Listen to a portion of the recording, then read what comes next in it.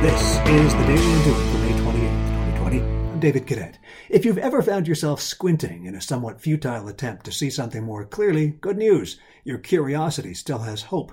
That same brain reflex that causes us to squint when doing the eye exam is the one that unconsciously causes us to squint when reading the fine print on a medicine package or attempting to see someone's facial expression from a distance. It demonstrates a natural will to learn more, to be curious.